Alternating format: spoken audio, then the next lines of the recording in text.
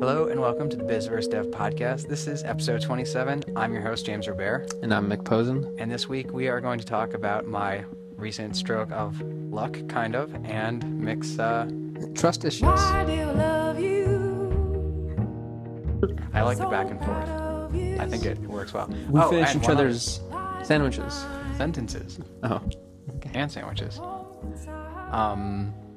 You wanted to share about your wonderful stroke of dumb luck, or not so dumb luck? Yes. Smart luck. Wonderful stroke of smart luck. I'm talking about smartness too. So. That's true, yes. But first, listeners, we are trying a new recording setup, so feedback appreciated. If you think we sound better this week, then let us know. If you don't, then kindly unsubscribe. No. If you don't, just kidding, continue to let us know that you adore the mellifluous sounds of our voices. And the scraping noises of our headset mics. Yes, especially that. If you especially like that, please let us know. Actually, to properly quote Susie Durkins, it's the melodious sounds of our voices. And headset mics. Yes, headset mics. All right. Mellifluous is from Californication. Quick follow-up from last week. One of the listeners mentioned to me how she has absolutely no problem focusing on a task because she's an academic professor, so she has lots of assignments to grade, and she's creating course materials, or if she's teaching, or she focuses. And I remember that, in fact, I did have a recent incident at home where I was working on, I was editing, piecing together a little history for an article, and I must have been at it for maybe 2 hours, not a single distraction. It was research writing. Some of it was personal recall. I did have to remember, so it was very involved.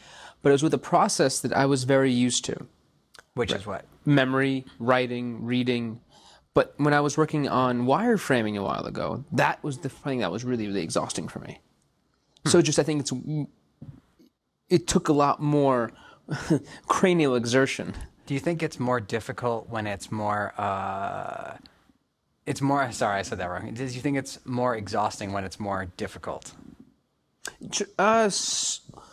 More difficult as in you're not familiar with it. Unfamiliar. Yeah. So if you yes. have more hours and comfort with this material, then it's not as difficult. So which is why it's so easy for you to kind of just sit back and code, because this is Yeah, absolutely. Software developers as entrepreneurs run into this all the time, because what's the thing that's easy for you to just drop 15 hours on? New features, and inevitably that means that not enough. I hear a bird. I hear a bird too. Maybe it's the sound of a. But it must be someone's ringtone, because we're in Manhattan. Right. I did hear one or two birds the other day. I mean, earlier today I went for a quick walk, and it was divine. I started using a white noise app at work. It's just birds and waves. Of wind, and it's so wonderful. That's so on the topic of focus. Mm-hmm. So where do we leave off? Yeah, and so as a result, developers often don't do the rest of the entrepreneurial stuff, which is usually more important than the new features. Once you've built the core features. Whoa! You just spoke some very, very controversial words. That there's something more important than coding when it comes to a company. I'm glad that you acknowledge that there's, which I'm not surprised by, but I'm glad that you. Well, if you can't get anyone to use the code, what's the point of writing it? Right, you just need a business monkey to make it. Right. To sell it. Just like every business guy wants just a code monkey to build it. Absolutely. So, all right, so my stroke of luck was, coincidentally, related to writing some code. Coink-dink.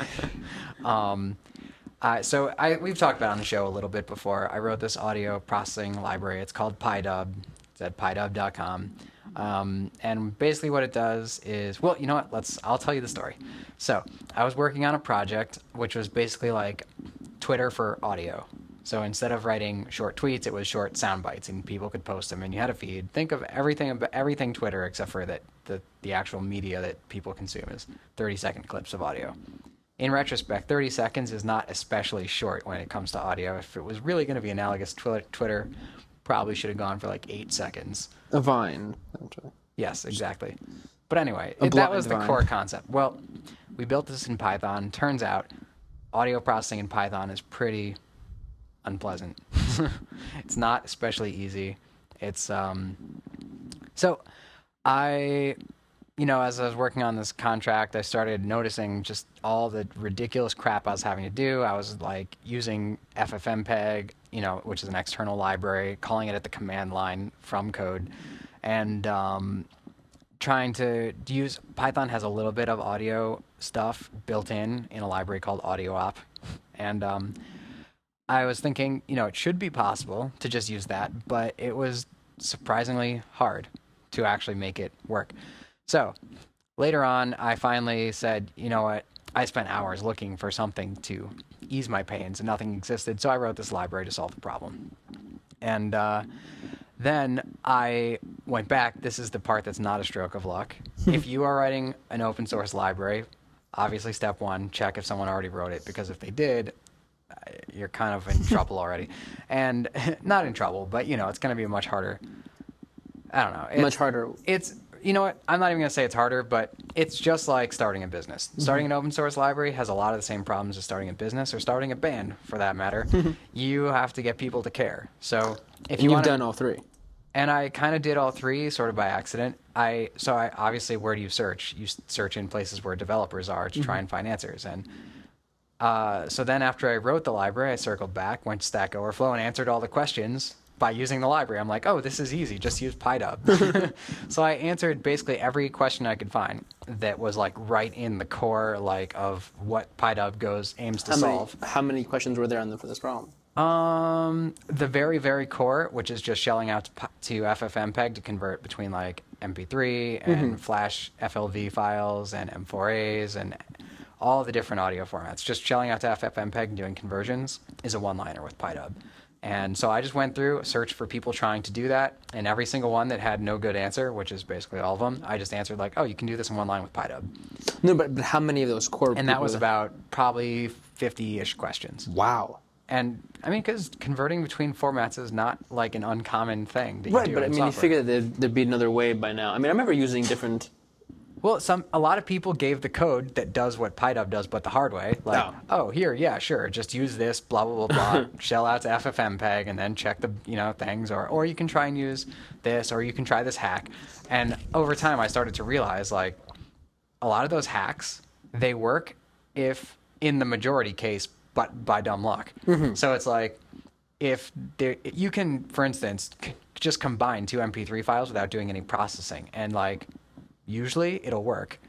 They'll just play back to back because most MP3 like reader software will just sort of ignore the errors. Like, oops, we have the beginning of a file in the middle of this file, and like it will work anyway.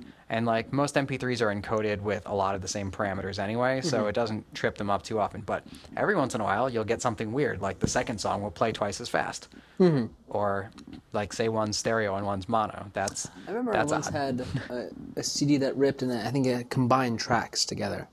Well, that's another thing. CDs are actually all just one long track. CDs are very much like vinyl. It's raw audio, and it's just the 72 minutes start to finish right on there as raw. And like all of the thing about skipping tracks and stuff, that is all right at the very beginning of the disc. That's like the table of contents. So if you just ignore the table of contents, you can encode, as far as I understand, a CD as one big giant WAV file. I remember back in the day, I used to put non-music CDs into a CD player, and sometimes they would have tracks on them.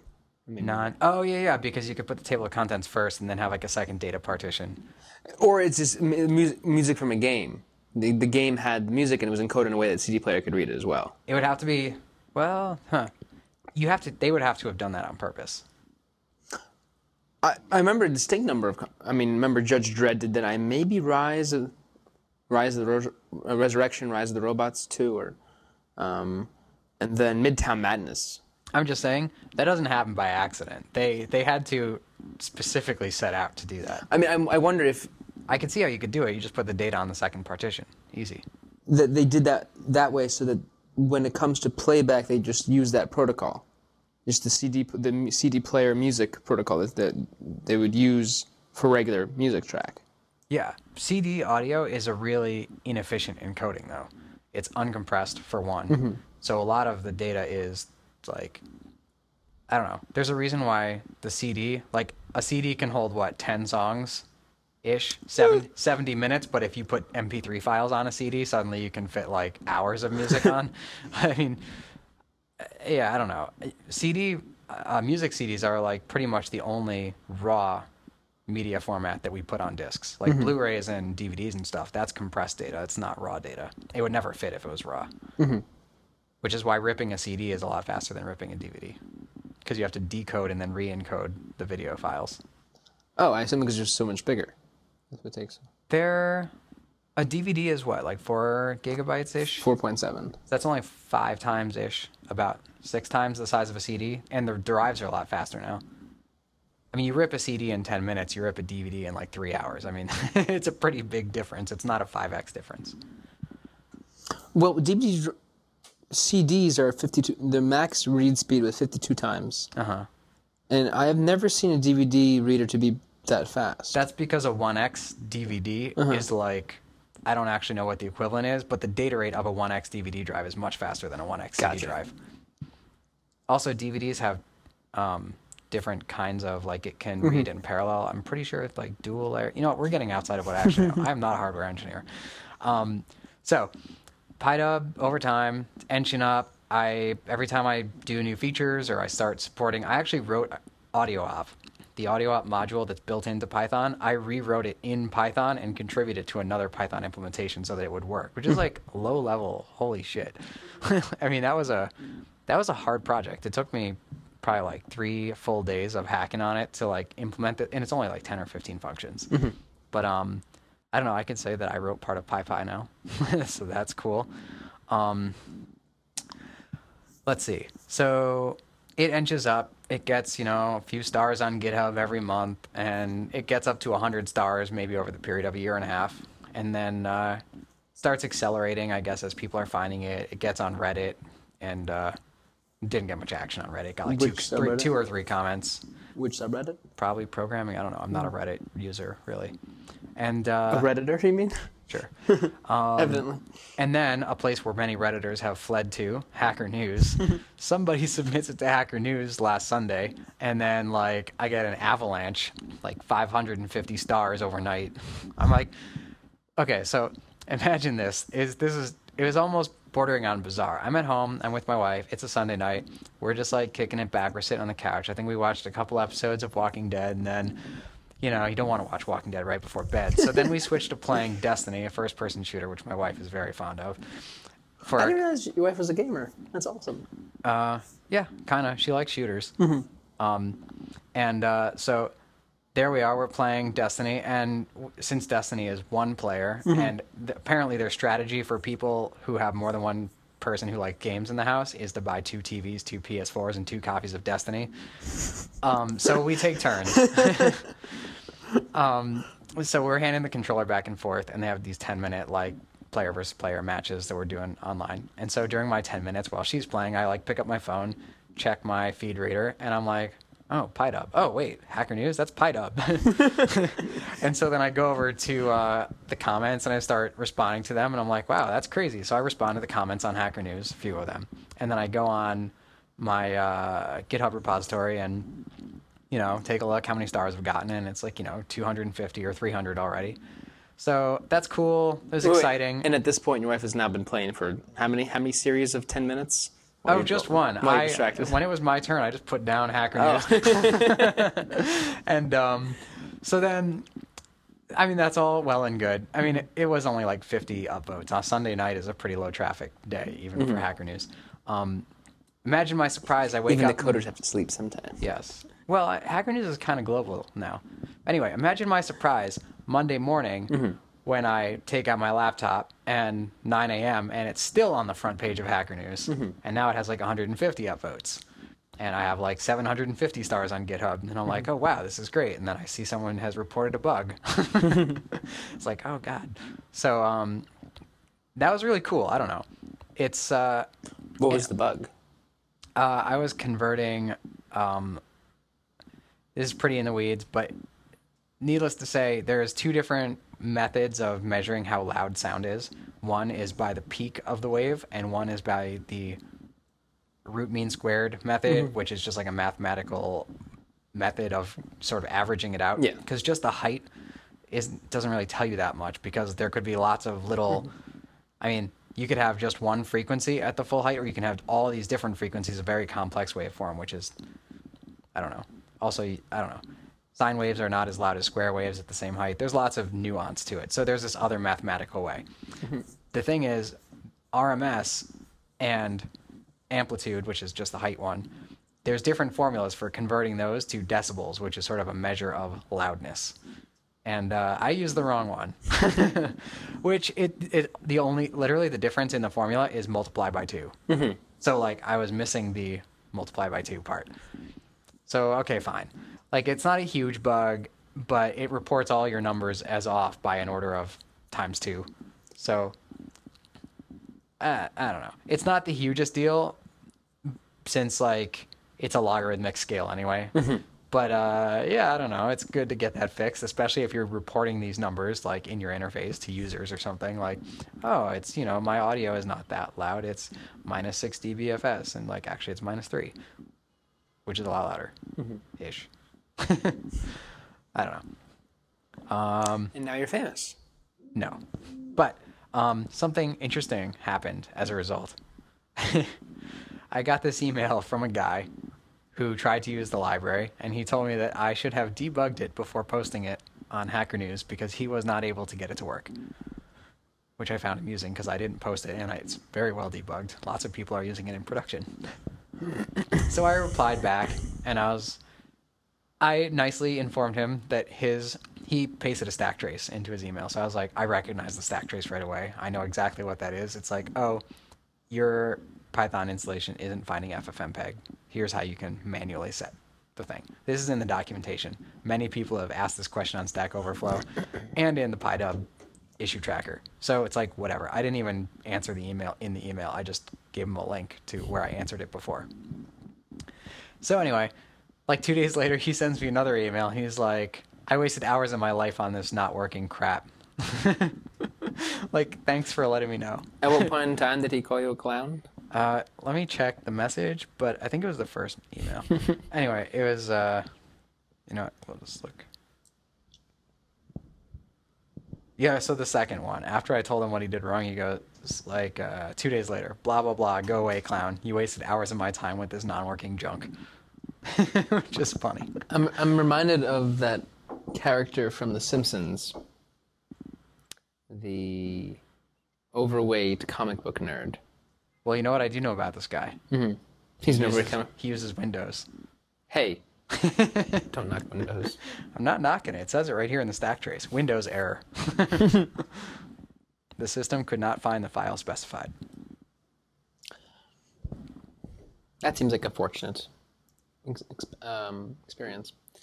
I want to transition into trust and how... Oh, I thought you wanted to talk about how Apple users are smarter. Oh. Well, we can briefly touch on that topic. In general, I believe, in general, computers... So we were, James and I, before the show, discussing how there's a lock switch the physical lock switch has been removed from the new iPads.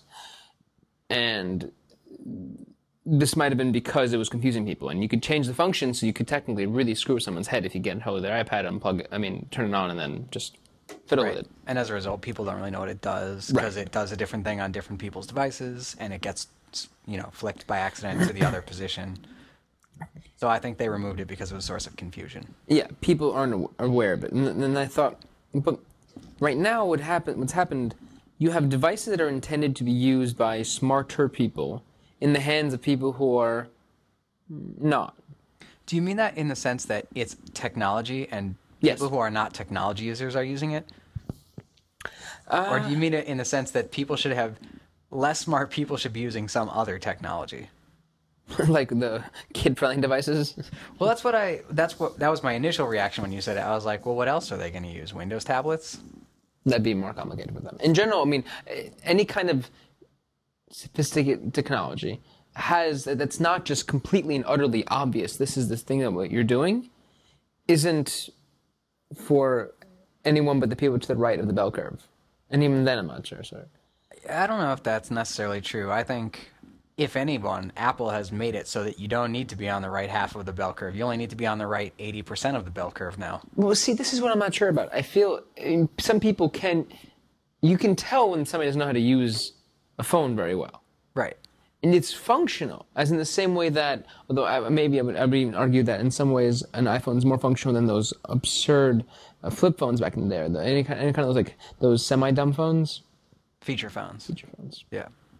I remember seeing some of them, and they're just, the menu is so not intuitive. It's unpleasant. Which one's back? Which one's okay? Yeah. Well, at least they had the good sense to optimize it for making phone calls. If you just flip it open and dial a phone number and hit the green button, it'll call someone. Yes, that's a convenience. This reminds me of Google Play Music. There's so many different ways you can play with it on the Android to figure out, to attempt to figure out how to get to different parts of it. Mm-hmm. And so if you press back, then it takes you one place. I recently learned that you can swipe something down, but that's not my default behavior. My default behavior would be to push back a couple of times. This was not the case.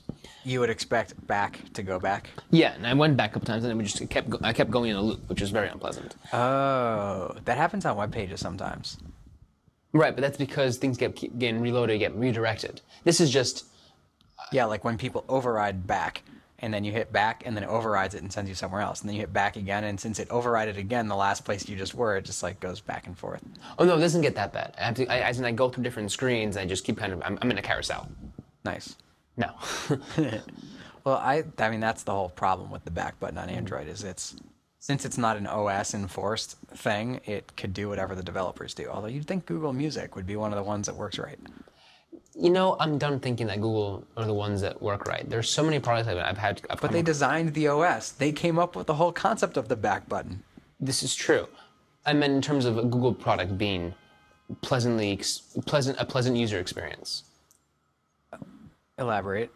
Google Maps is a very, very unpleasant user experience, and there's been nothing to improve it in the past. It's been out for maybe 6 months now. It's atrocious. It hasn't gotten any better. In fact, I think it's gotten worse. So are you not using Google Maps anymore? I have nothing else to use. What are you going to do?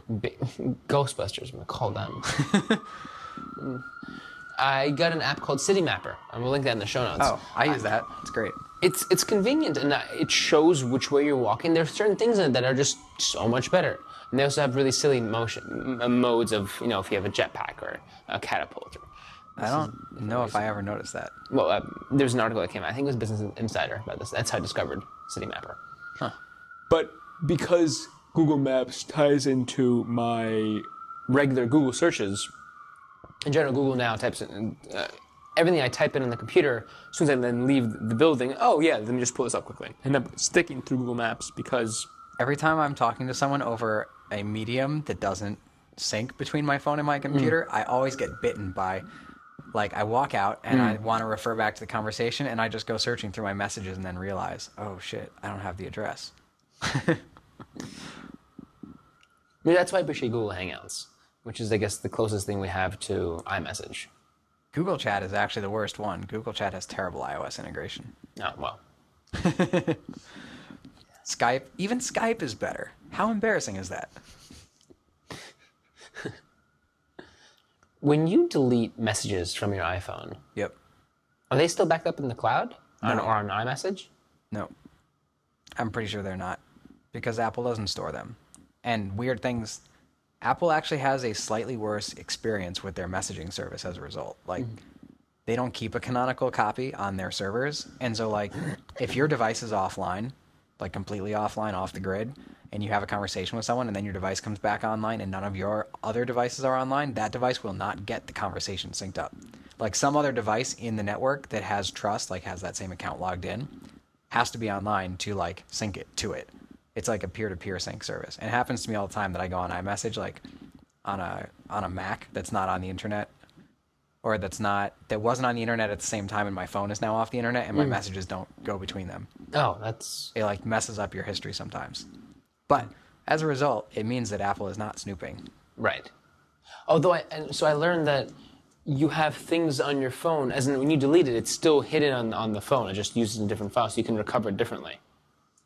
I'm sure that's true in a short-term sense. Mm-hmm. But, I mean, For performance reasons, iOS usually just marks things as deleted and then has a system-wide process that does the cleanup part of actually deleting the trash. I don't know. I'm only a newly minted iOS developer. I don't know very much. We got to get Lisa back to tell us the answer to this question. Speaking of which, Lisa is no longer with Microsoft. Oh, no? No, she is now working for... Well, she's going to start next week at Huge. Huge. That's huge. Huge deal. Couldn't resist. I think everyone says the same thing. I later learned that there's a company called Hush that's right around the corner from them. They're also a bit of a development branding shop. Huh. So, kudos to her. Speaking of trust, perfect segue. This whole security and privacy thing. No trust. Yes. Yes. I wanted to chat about the role that trust plays in relationships and how that plays out in life and in business. So I have a thing called hat theory, and I should really write this down sometime, where no matter what you do, you're still the same. You wear different hats depending on what you do, but you're still the same person. So if you, while wearing one hat, or I guess one outfit, but hat, because you just it's the easiest thing to quickly change. Mm-hmm. You're in a romantic setting. If you lack something there, trust, confidence, if you're paranoid or anything along those lines, you will then go into a different setting and you'll do the same exact thing, but you think they're disparate, but they're not. So you're still the same person, and the thought process and mental schema that you espouse and kind of been ingratiated, you've maintained them. So your decision-making process is still under the same formula. But so where do the hats come in? Different things that you do, you wear a different hat during that time. So romantic is one hat, at work is another hat, at play, out with friends is another hat, side projects, what have you. So your personality, I would say, is the part that you retain when you change hats. Like what it is that makes you who you are is the part that doesn't change. Those things that you do under every hat. Right, and you'd think that, again, I think this is one of the more important points. You think that because of a different scenario, you would act differently, but you tend to have something that you still have something that sticks behind. Mm-hmm. Your fundamental process of how you go through this. If you go on a very, very abstract level, because you're still the same person. Which is the hardest part to think about of yourself. Yeah. It's so hard to take the macro view of yourself. Like, what do I do in all cases? Yeah. Because you think, no, but this is so specific and there's no way. And then you go, no, here's actually what I do. Here's how I treat that. I've actually been asking myself that question recently, and it's really hard to answer. Which is why I encourage you to journal. It's a fascinating way. I do it on my blog, but yeah. No, do it by hand. Do it by hand. I really, really hate writing with a pen. It is just so slow. I don't think I've written with a pen or a pencil other than signing my own signature in months. I miss writing with a pen. My handwriting has gotten so bad. I mean, I can still read it, but it's gotten so bad. My typophilia is the reason why I hate writing by hand, because I obsess over the characters that I'm writing, and it makes me write so damn slow. Like when I have to write someone's birthday card or something, oh my god, it takes me a minute per sentence. It should, because then you might have to cross something out, and then... I mean, I practiced a couple times before I sent out a card. Right. You write on a separate sheet of paper. Oh, yeah. Proof it. Oh, totally. They'll do it again, okay, now I'm ready. I don't like how I wrote that T. I'm going to use curved bottoms this time. No. I meant content and spelling and and legibility. I remember I started using a curved T because regular T looked too much like a cross, and I was in Jewish day school. I thought, I'm not a fan of this. Let me make this a little bit less fishy. And that's a instant rim shot. But because fish was the old Don't sin. explain it.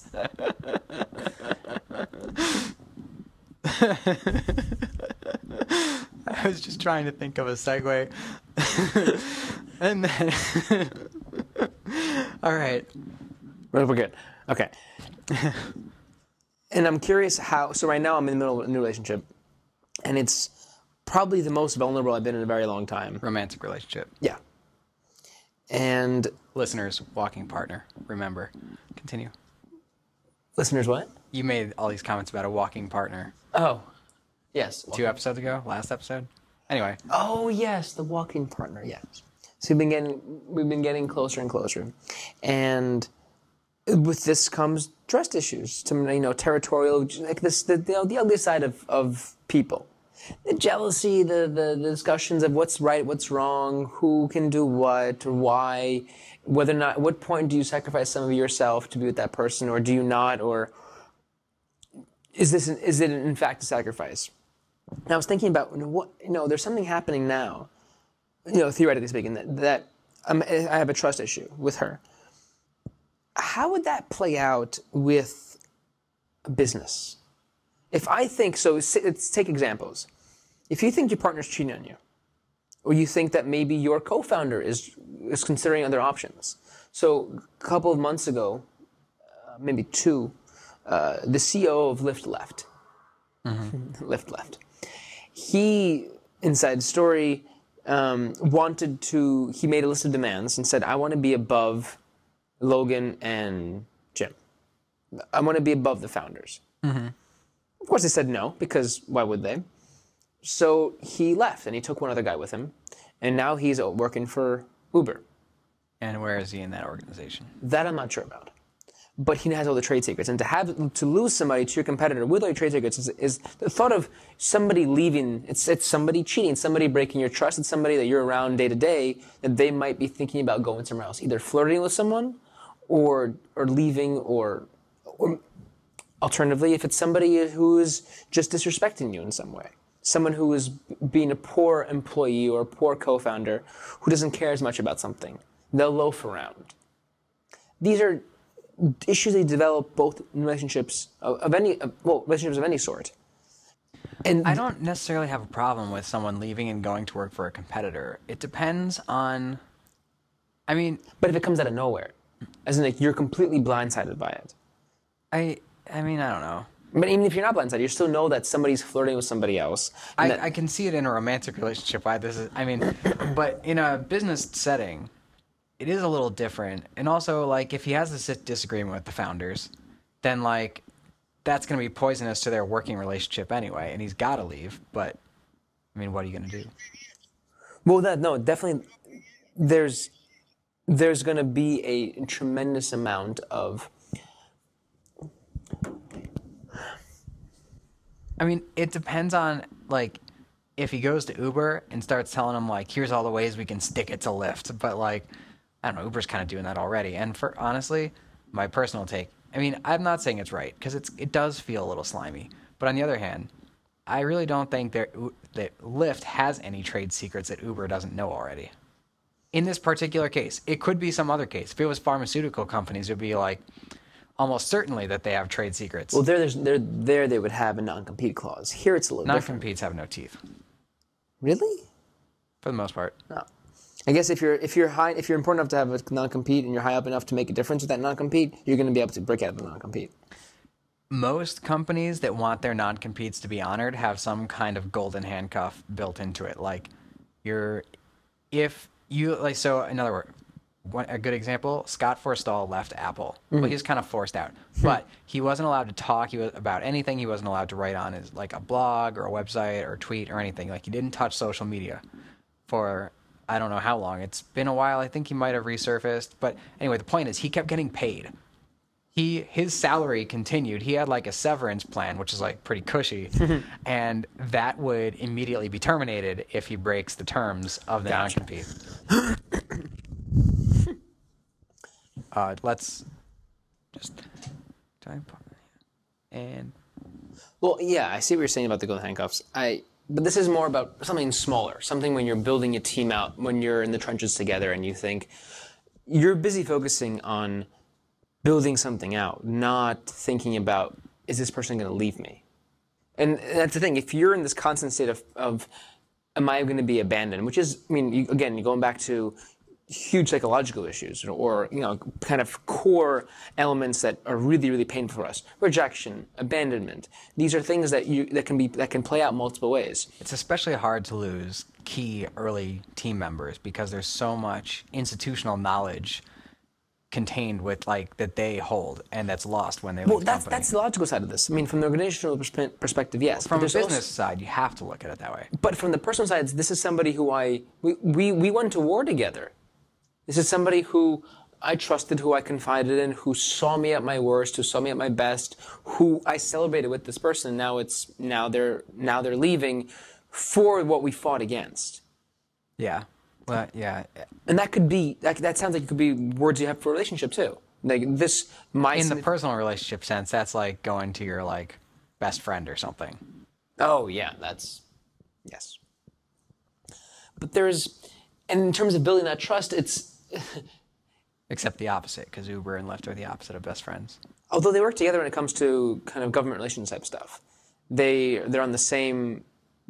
They had a hearing yesterday, in New York City, about various ways of do you have to have affiliation with a certain site, and both Lyft and Uber disagreed with a lot of the points that were put forth, but Lyft disagreed with them differently than Uber did, because Uber can just technically, eventually, if it gets passed the way that Uber wants them, they can just buy out everything, and then Lyft can't even operate, nor can anybody else. Right. They just have a bigger purse. And that would be bad. So they do come together when it comes to campaigning, but they're at each other's throats otherwise. It's like the Soylent guy, apparently. I mean, if he really is not that sincere in how he thinks that Soylent can replace food and we should have a separate faucet for Soylent. I don't know that he doesn't think that. I bet he has a separate faucet for Soylent. But I think... And he's daft. But I think that he may be sort of... He's being a little more grandiose than he really...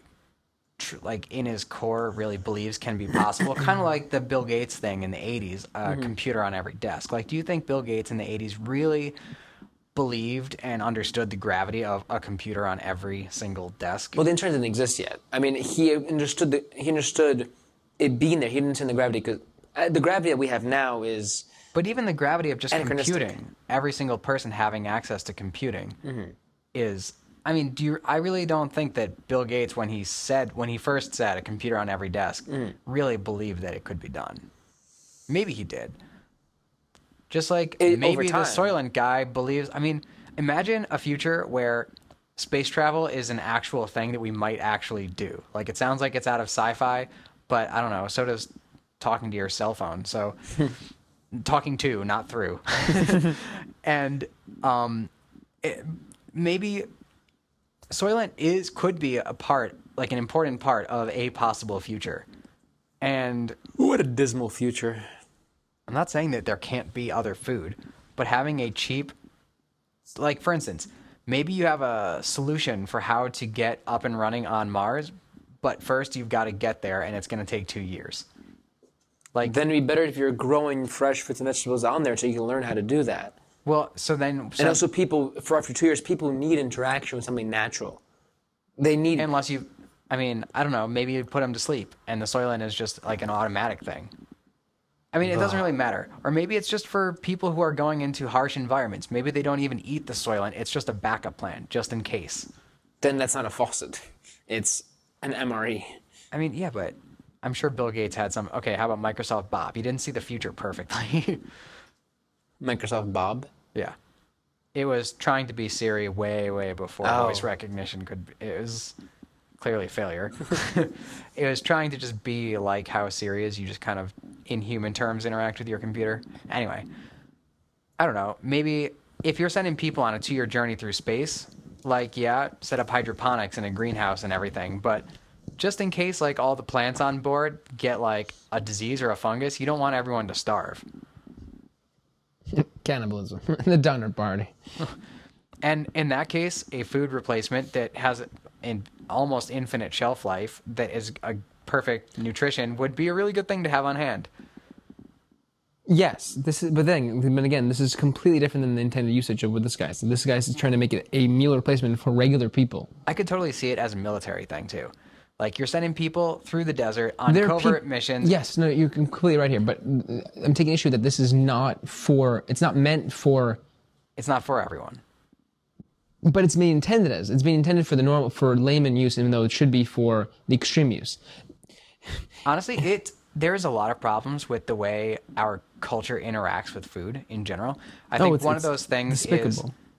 Is the focus on richness, on flavor, is sort of a problem. Like, I see where it's coming from. I see the benefit of that, but part of how we relate to food is if it tastes good, you eat it until you don't want it anymore. And when it tastes good, you eat more than you should. Right. And in terms of the richness, there's also the element of you don't really know what this food naturally tastes like. You assume it should be filled with. I can tell you, Soylent, as soon as you stop feeling hunger, you don't have any impulse to eat it because it literally is just a balanced nutrition. There's no extra salt. There's no extra sugar. There's nothing in there to trick you into eating more than your body actually wants calorie-wise.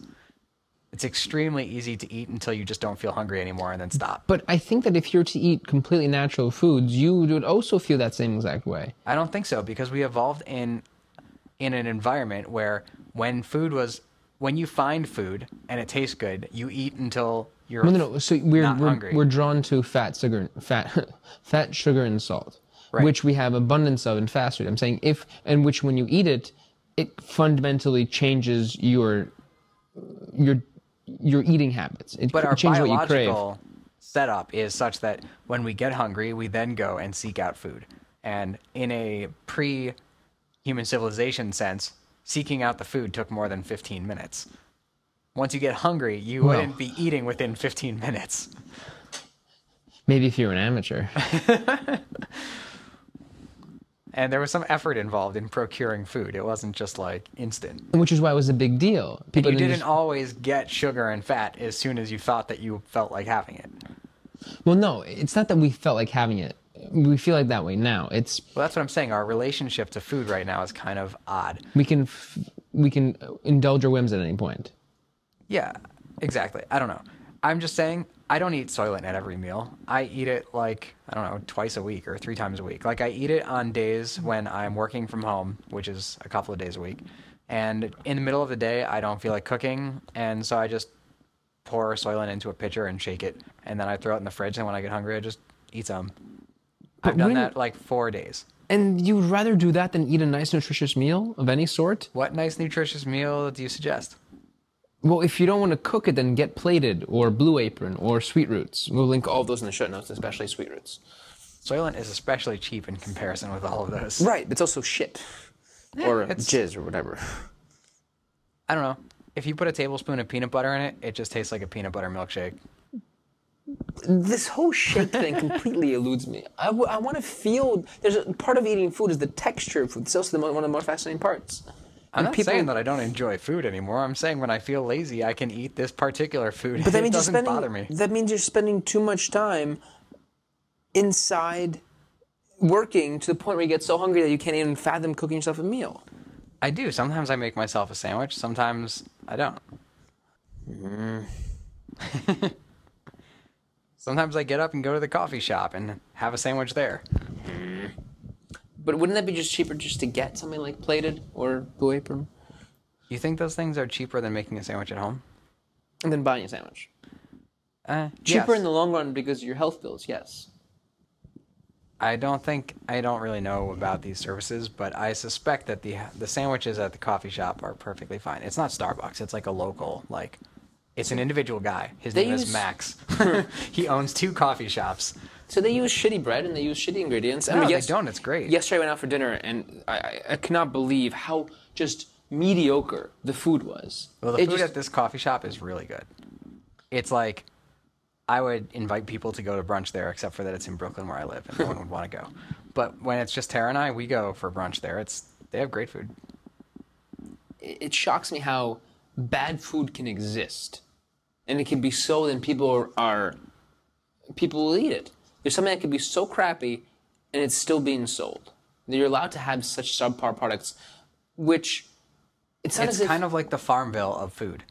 Farmville's not a great game. McDonald's is not great food, but it hooks into a particular biological deficiency that is optimized for a different time, and McDonald's tastes good. Which is why it should not exist. It's specifically designed to exploit us so that we can then give them money. Okay. They can then make money off us. If we did not associate growth with success, absurd amounts of growth with success, then McDonald's wouldn't be successful. Then McDonald's wouldn't be inclined to be so successful. It wouldn't have formulated food to be this way. Since it's opened up, it's refined itself many, many times Yeah, over. I think McDonald's started out as a regular old burger joint, and they've become what they are as a result of these biological deficiencies. Not No, but they're catering to the kind of people that want to go to a burger joint. But they're also fine-tuning it. I And they're also guarantee you, advertising- Shake Shack is not going to be as nice as it is right now in 20 years. Actually, I don't want to say I guarantee, because you never know I what think will it's happen. going to be better because Shake Shack just closed down in Madison Square Park for renovations. Why does that mean that they're not going to be exploiting our desire for fat and sugar? Man, they might be better in some way. They are. They're gonna. And this is what companies who have to grow do. Rather than acknowledging there's a certain level beyond which we are that the company's exploiting someone or the population at large. If we say X is the maximum amount of food that people will eat, sorry, it actually be Y on the Y-axis. If Y is the maximum number of people who should eat, then anything above that is exploitation.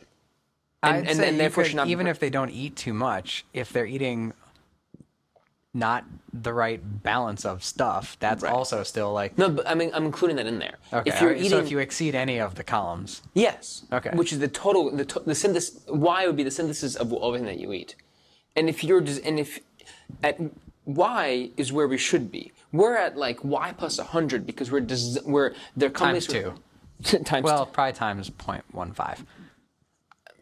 I think it's higher. You because think people eat more than 15% more than their body needs? well, look, we have a preponderance of people who are morbidly obese in this country across the world. Maybe it's 50% more. But it's every 1,500 calories you eat per day is 1 pound of fat. 1,500 Yeah, you need 1,500 calories per day. per day to get, well, in one day to get a pound of fat.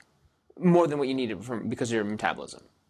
Yeah, it's hard to calculate that. I've heard numbers higher than that, and I've heard numbers lower than that. If you eat one extra cookie a day, it doesn't add up to more and more and more pounds. Like at some point you level off. Carrying around those pounds burns off the extra. Sure. You do reach a plateau when you from eating. Like if you eat 1,500 extra calories every day, you don't just keep gaining weight. Eventually you level off. Yes, 1,500, more than 1,500 over your regular calories. So like you would, if you need, so right now you need 2,000 calories, you need 1,500, and then you would then gain 1 pound of fat. You do that enough times, when your daily intake needs to be 2,500, then you eat extra 1,500 from there, that's another pound of fat.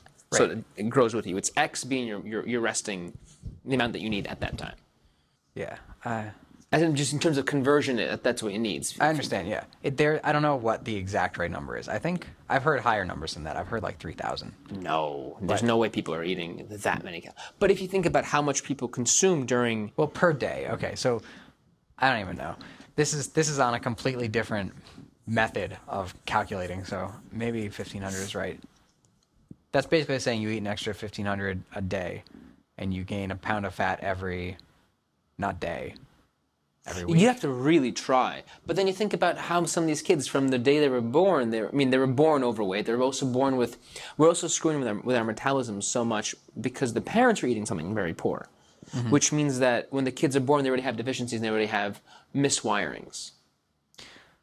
Yeah. Our bodies are surprisingly plastic, and well, now we make it plastic ourselves. Literally. Yeah.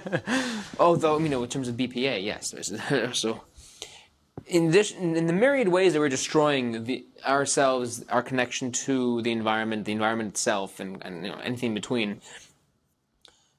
Actually, no, that's not an addition. That's what we're doing. Okay.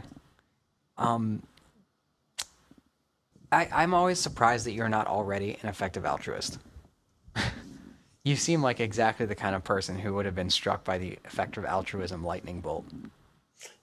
I'm not following. I'm not familiar with this. Okay, I don't think I can do it justice, but I suppose I will try. It's sort of the idea of realizing that I think the core of the movement is that altruists, people think of altruists as people that do good deeds and go out and like give themselves away, but they sort of Like hookers? No, but it's at some level like if you're really trying to be rational about making the world a better place, for many people the most effective thing that they can do in terms of improving the entire world is get a job, doing the thing that they are best at, make as much money as possible, and donate all of that money to a charity that is doing That's their exactly work. what I want to do. Exactly. But there's sort of steps along the way, like the rationalism things, that I'm just surprised you haven't connected with this movement. That's what I'm saying. Oh, maybe I just haven't discovered it yet. But yes, these are things that definitely resonate with me. Anyway, How did you come across it? less wrong, I think. Yeah, I actually read an essay about it recently. I mean, I thought That's that what brought it to mind. Zuckerberg donating $25 million to Ebola treatment is fantastic. I mean, he spent $12 billion to get WhatsApp, but 25 million, it's a good start. Also, Well, the difference is And if only we he had- expects a return on investment on Like- WhatsApp for investors. Oh. The $25 million, like he's running a company, he thinks the purchase of WhatsApp will increase the value we of have a Facebook in a plague- long time. If we have a plague, That will decrease the value of Facebook. But, Yes. But let's be honest, a plague is unlikely. I've played the game. It could be fun. We'll link it in the show I'm not notes. saying a plague can't happen, but at this stage, a plague is pretty unlikely. That's why. So when Ebola came out, when the Ebola thing was kind of percolating, my brother and I were trying to plan a vacation, and then he later learned that he didn't renew his Visa? his passport in time, so he can't travel. Right, passport, that's the word. But I wanted to go to Iceland first because I really want to see the Northern Lights. But in my back of my head, I thought, in that game Plague, Iceland is the hardest country to infect.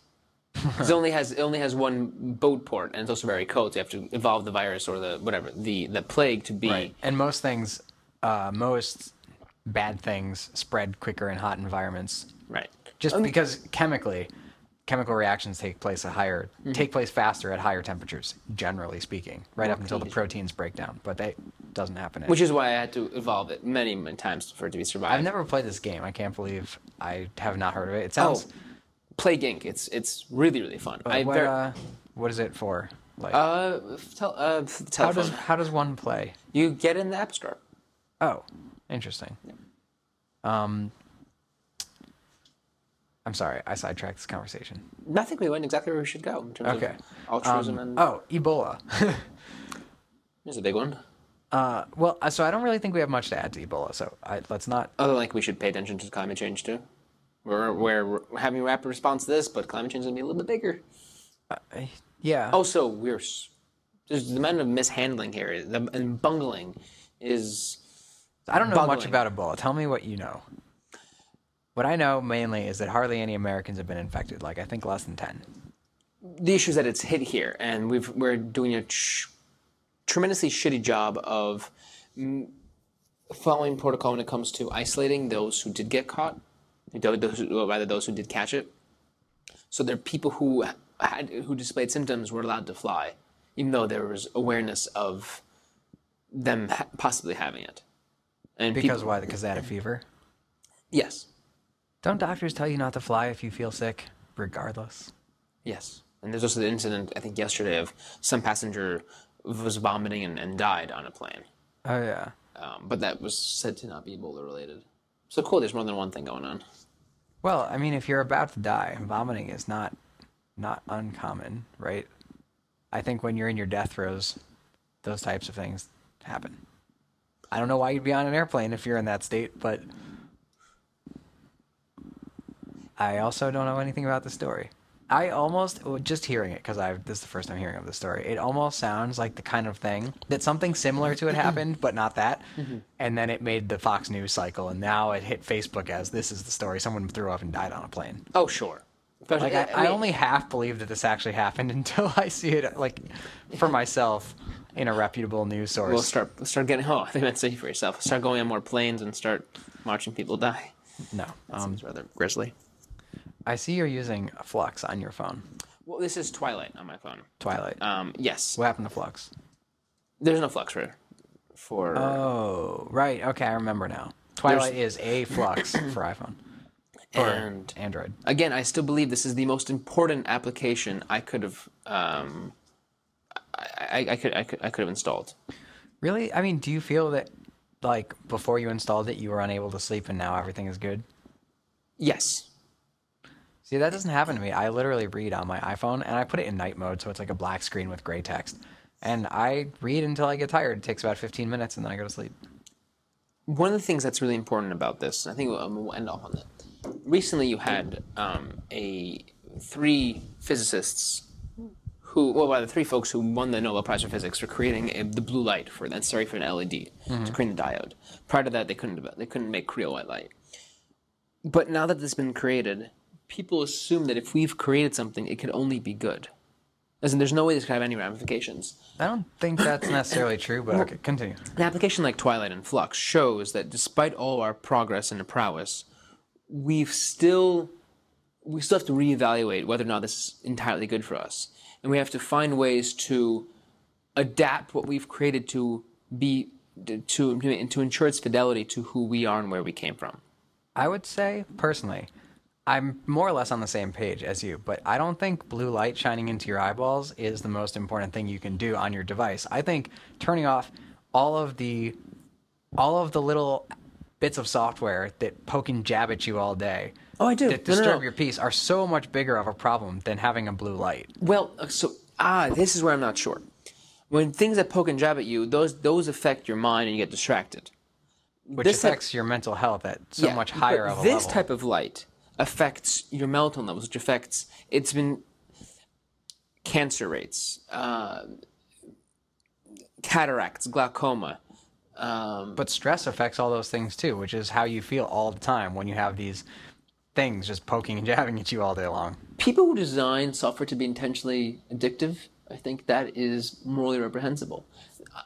Much more so than blue LEDs. Blue lights, no, but blue lights also affect birds. In fact, we have so much light everywhere that we don't see dark. We don't have darkness anymore. Right now, right now we're recording at 6:45, and the lights are coming on, and it does not feel like night. In my room, I do not have dark. I have to put on a sleeping mask. Also, it doesn't help that my shades are white and somewhat translucent, which I guess defeats the purpose of having shades. But they look pretty. So you could buy other shades, you know. I know, but sleeping mask also works.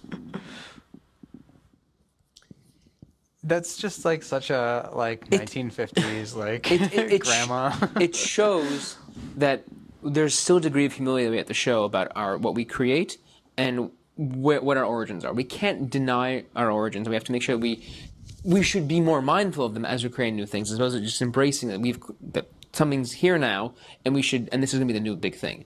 We had issues with leaded gasoline. We had issues with chlorofluorocarbons. We have issues with cigarettes, which were both invented by the same guy. Yes. We have issues with lead paint and lead materials. These are just because we made something does not mean this is blue light.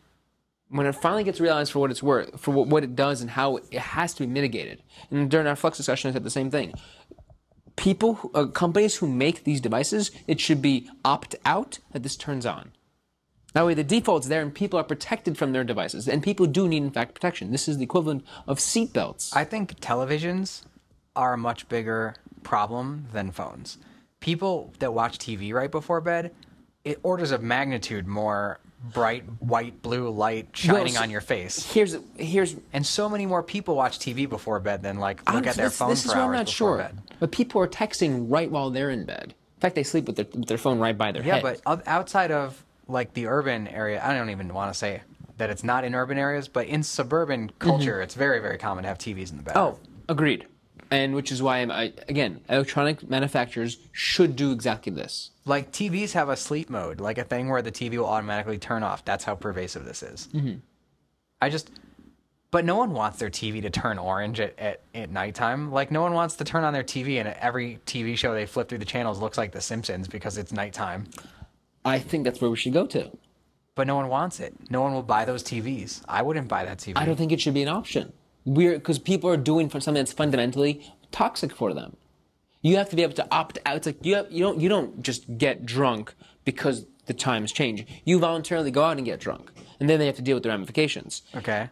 What we're doing now is saying, okay, now it's nighttime, everybody drink, and nobody has a choice but to drink because there's no option to turn it off. There's no option to be responsible with it if you want to, unless you download something like that, which you can do for your television. But you have to go out and purchase all these things, much like drinking, in order to have this problem. You don't automatically have a cell phone and a TV. But you don't get an option of you don't have an option of what you would take to have it. You don't get an option of I want a TV that will mitigate any adverse health effects. When you buy a car now, it's default to have a seatbelt in there. Before it was not. people had to install later on. I just People don't think chose that to blue LEDs and seatbelts are on the same level. completely. It destroys lives. It destroys other people's lives. It destroys the lives of. It also harms the natural environment. Birds are being screwed up and they're singing at different times of the day. I mean, of the night, really. Right, but that's because of street lamps, not because of cell phones. Blue lights in general, well, LEDs in general, which are going to be even more pervasive because they're lower technology. They're more efficient and they last longer, which means you're going to be putting this into Both areas. of those things are great. Though. Yes, but they have to be adjusted for. You have to make sure that you adjust and have more orange light over time. The same way that you should have an ambulance, when you have sirens going off in the middle of the night, they should be adjusted based on what's around them. But that And that volume should be adjusted. it's really hard case to say, you know what, ambulances should be quieter at nighttime so people can sleep, and then an ambulance gets hit by a car because the driver of the car didn't hear the ambulance. I mean, how do you make that case? Honking. Honking? But when an ambulance approaches an intersection, that's when they turn on the siren. Isn't that basically how it works already? I've heard them. I've heard it on Like where I lived, the siren is like kind of at the low, like slow Yeah. decline, like, and then when they get to the intersection, that's when it gets like crazy. Right. Although a better thing is just to have the lights on. When cops are going somewhere and they have some guy in the back that they already caught, Yep. they usually just have the lights on. They're just going. Yeah, they don't use the rumble siren. Yeah. Well, the rumble is new. Yeah, That was because that's practically the only thing you can hear through the windows of a car. Cars are so efficient at blocking out noise that you need really loud sounds in order for drivers to hear. They especially made that because people kept having such loud music systems. Yeah, well, it's not just the music; it's also that the cars are better. And car alarms. I still remember this wonderful Snickers commercial. Oh. This guy took a couch. There was a car alarm going off. The guy took a couch and just threw it on top of the car and just destroyed it. I thought, this should be legal. You should be able to do this. Exactly this. Do what? Throw a couch on top of a car who has a car alarm going off for hours. Oh. Once again, that would be a really hard case to make. If you have a car and it has an alarm, and then you're not there, and someone sets off the alarm, and then someone throws a couch on your car, how do you? I mean, Because your alarm is useless and you're so far away. Remember, there's one car. Oh, there's douchebag. well, I mean, so isn't the solution to this problem to just outlaw car alarms if they are not effective? But you still have to drive the point home to that bastard who decided to. I'm just looking at it at a macro level. You have two options. You can make it legal to throw a couch on a car, or you can just make car alarms against the law. I like to dedicate this to Snickers. Not that I ever eat them, but. Folks, All right, so said it next- before, said it again. Download Flux, and if you have an Android phone, download Twilight. We'll link both in the show notes. Wait, I want. Okay. Most important thing you could ever, the most important app you can ever get. Because also makes, not only does it protect your health, also makes you think about where we are from a technology perspective and where else we have to go, and how we should make sure we always rethink something and how it affects us. We cannot escape our origins, and trying to is How Icarus can you level say hubris. that at the same time you want people to go to Mars? But in a way that is How are we? responsible for our. Which is why I mentioned we have In to have. what way is getting in a rocket and flying to another planet still within our origins? I'm not saying we should suppress progress. I think not going there is irresponsible on a But that is geological escaping your level. origin. Yes, but we would replicate planet Earth on that planet, and we would have to replicate planet Earth as much as possible on the ship. That's why I'm encouraging the plants and people having to interact with something that's not. But Mars just, is never going to be like Earth because it's an extra God knows how many thousands of miles away from the sun. This is true. So then how can you advocate going to another planet when you think that looking at a blue LED is going to ruin your life? Going to Mars is a next step into colonizing it, so then we can eventually go to learn how to get to other areas where we have planets that are like Earth. But so many hazards on Mars are going to be worse than blue LEDs, even Yes. after it's been colonized. This is true. But we have to balance. Part of what we have to do while we're on Mars, and I hope that you have enough people who are sufficiently well-rounded to realize this, is to create an environment that's sufficiently like what we have here. Even if it's internal, even if it's just being around plants and seeing things like woods, seeing things or seeing trees or something. What if it turns out we can't get the woods to grow on Mars? Then the people who are going to be there are going to have a huge problem. They're going to have issues with. We're going to have massive. Yeah, what if it's all just bubbles in hydroponics? Everything is inside, like a city. You're going to have massive psychological issues then. The same thing you're going to have whatever you have in New York City on a significantly greater level. So if that happens, then you would take the stand that we never should have gone? If it turns out, like if we were able to get in time machine, go 200 years in the future, you would say, everyone's in bubbles on Mars. Everyone on Mars, like much, much higher level of psychological problems. We shouldn't be on Mars. We should be off Mars. We should, I would say we should adjust as much as we can to make it that way. We have to be aware of it first, then we have to adjust whatever we can to make it be more natural. Which is going to be difficult because inherently speaking, you're faking it.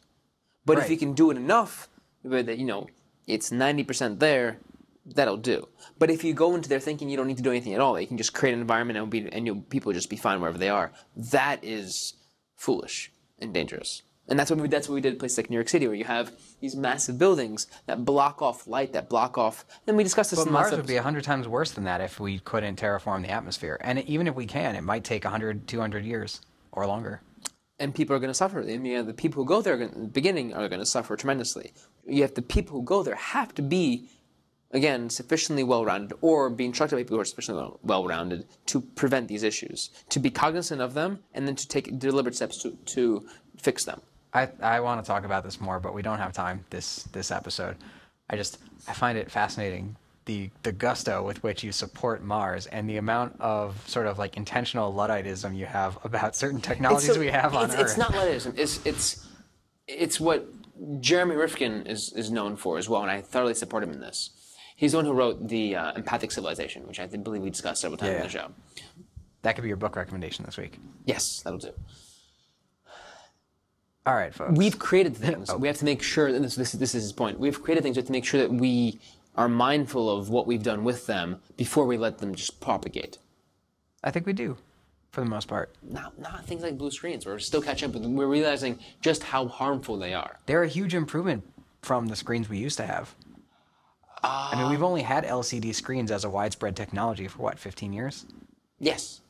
And And for 40 years before that, we had CRTs, which were literally blasting you with radiation unless you were at least 10 feet away. And it's destroying you. It's destroying our sleep. And people are... The most popular search term in Google for why am is, why am I tired? I'll link that in the show notes. I'm still in the middle of writing a blog post on exactly this. And which is why I'm somewhat prepared to discuss it. All right. Folks, thanks for listening to the Biz vs. Dev podcast. Don't forget you can follow us on Twitter and find out when new shows come out. Or if you prefer to subscribe in a podcast listening app, you could download Overcast for iOS or the podcast app that's made by Apple called Podcast. And what's a good one on Android? Stitcher? Yes. We're on Stitcher. Or use SoundCloud. Or you can listen on SoundCloud, although it's kind of hard to... There's no way to receive notifications of new stuff. But the RSS feed will do, podcast listeners will do, and so will Twitter. So we're at BizVersDev, I'm at Jaro, and Nick is at McPosen. Farewell.